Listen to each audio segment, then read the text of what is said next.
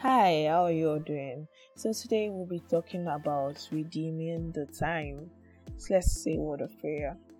Heavenly Father, King of Glory, we thank you for today. We bless your holy name for what you're set to do in our lives.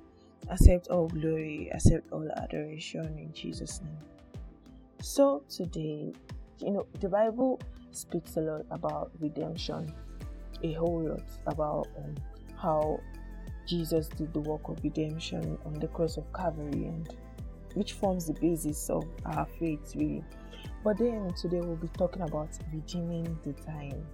Redeeming the time. Let's open our Bibles to the book of Ephesians, chapter 5, verse 16. It says, redeeming the time because all days are evil. Redeeming the time because all days are evil.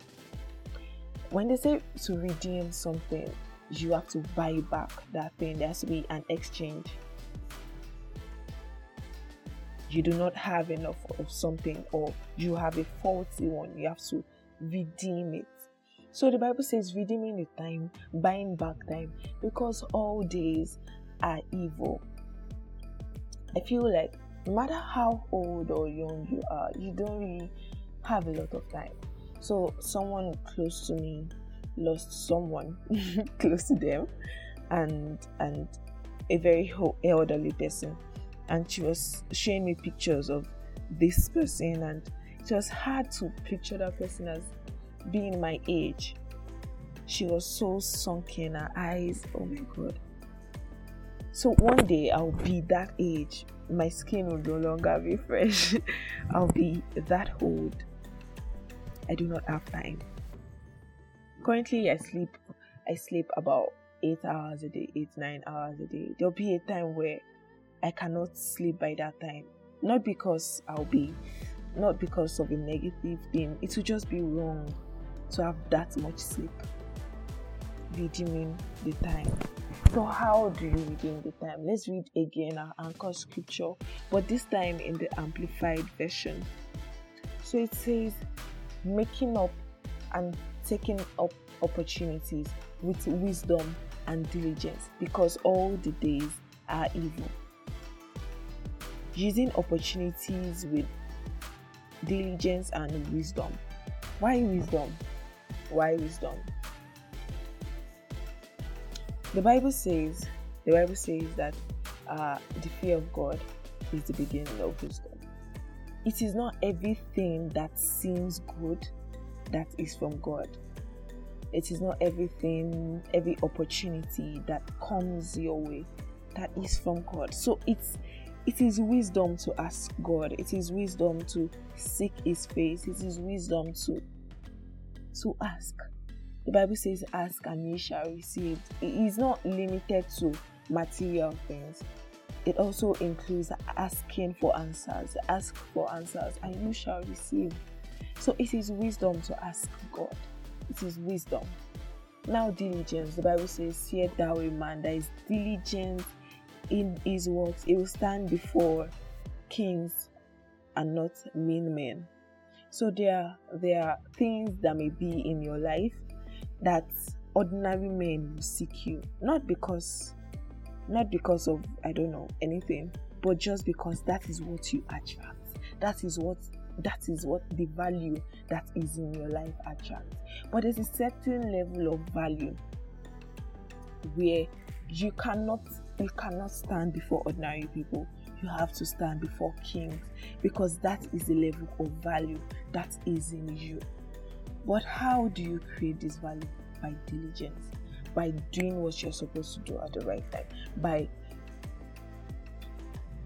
finding everything your hand finds to do, doing it well, doing it awesomely, that so much that people see your value. The Bible says that the disciples were telling Jesus, and they were like, all men seek thee. There's a value that will be on your life that only mean men will seek you. But there's a value that will be on your life that kings, princes, people in high places will seek you. So the way to buy back time, to redeem time, to not waste time, is to be diligent. to be diligent, focused. Everything that your hands find to do it well. It's just biblical. It's just biblical. That is what the Bible says. So apart from being wise and being diligent, there's a factor there's a card that trumps these other options. Let's open our Bible to the book of Genesis chapter 39 verse 7. So here Jacob was venting to his wives, and he was telling them about how their father Laban had messed up his wages again about 10 times, and he would not mind letting him go empty-handed after serving him for 20 years, if not for God. So there's a room for the divine factor. There's a room for a divine exchange. There's a room for divine movement in your favor. There's a room for God helping you, because it was God that really, ideally, upped Jacob. So the Bible says in Joel chapter 2 verse 25, it says, I will restore the years that the locust has eaten.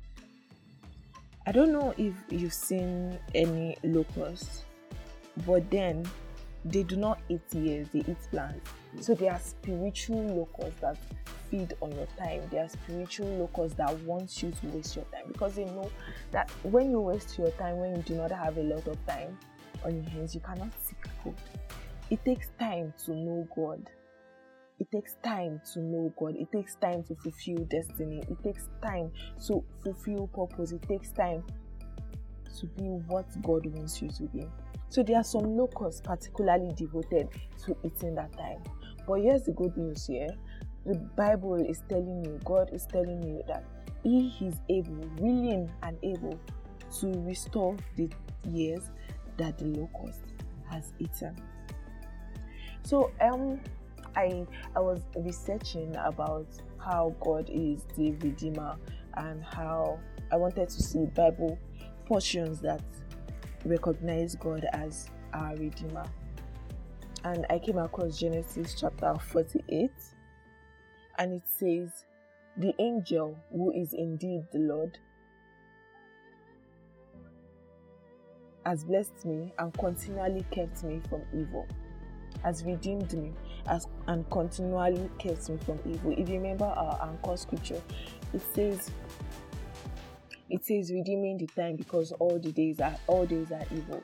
But here the Bible is telling us that there is a Redeemer whose work is to continually keep you from evil. There is a God whose work is to continually keep you from evil. There is God, and his work, part of his work, is to keep you from evil. That means part of God's work is to redeem your time. Like He promised in the book of Joel, He will restore the years. So I don't know what you may have lost to ignorance, to sin, to disobedience, to, I don't know. But God is telling you today that He is willing and able to restore the years. He is willing and able to redeem the time you've lost. So somebody was giving an analogy of redemption of time, and the person was like, let's say you were supposed to go through a door on your left, but you went the other way, you went to the right instead of going to the left. When God redeems your time, He brings that door from the left back to the right, so that way you do not have to go back. You do not have to waste an extra time. That is God redeeming the time you should have lost. So I just want us to walk in the consciousness that our God is the Redeemer. And not only did He redeem our souls from death, He can redeem our time. He can redeem everything we've lost, the years we've lost, the time, the minutes, the seconds, the opportunity, the relationships that we've lost. Amen. So just speak to God. Speak to God about it. I don't know what you may have lost. I don't know. It's possible that you've lost something and you don't even know it. So just tell God that whatever you may have lost, whatever it is that your life is lacking, whatever it is that you should have in your life, but you do not have them. Tell God to restore it back to you. Tell God to redeem your time, redeem your life. Someone, a popular preacher was saying that time is a unit of destiny. So the more you lose your time, the more you lose your destiny. So just tell God to redeem your time. Speak to Him to redeem your time, redeem your time, redeem my time, redeem my time. Redeem our time, Jesus. And so, Heavenly Father, we thank you for your word that you've sent to us. We do not take you for granted. The Bible says that Mary has done the one that is needful, and that which is needful is to seek God. God, we have come to do that which is needful. We are here to seek you. Thank you, because you have not brought us to seek you in vain. You have sent your word to bless us. And so, Jesus, we pray for redemption. We pray for restoration. We pray for renewal of our lost years, of our lost opportunities, of our lost time.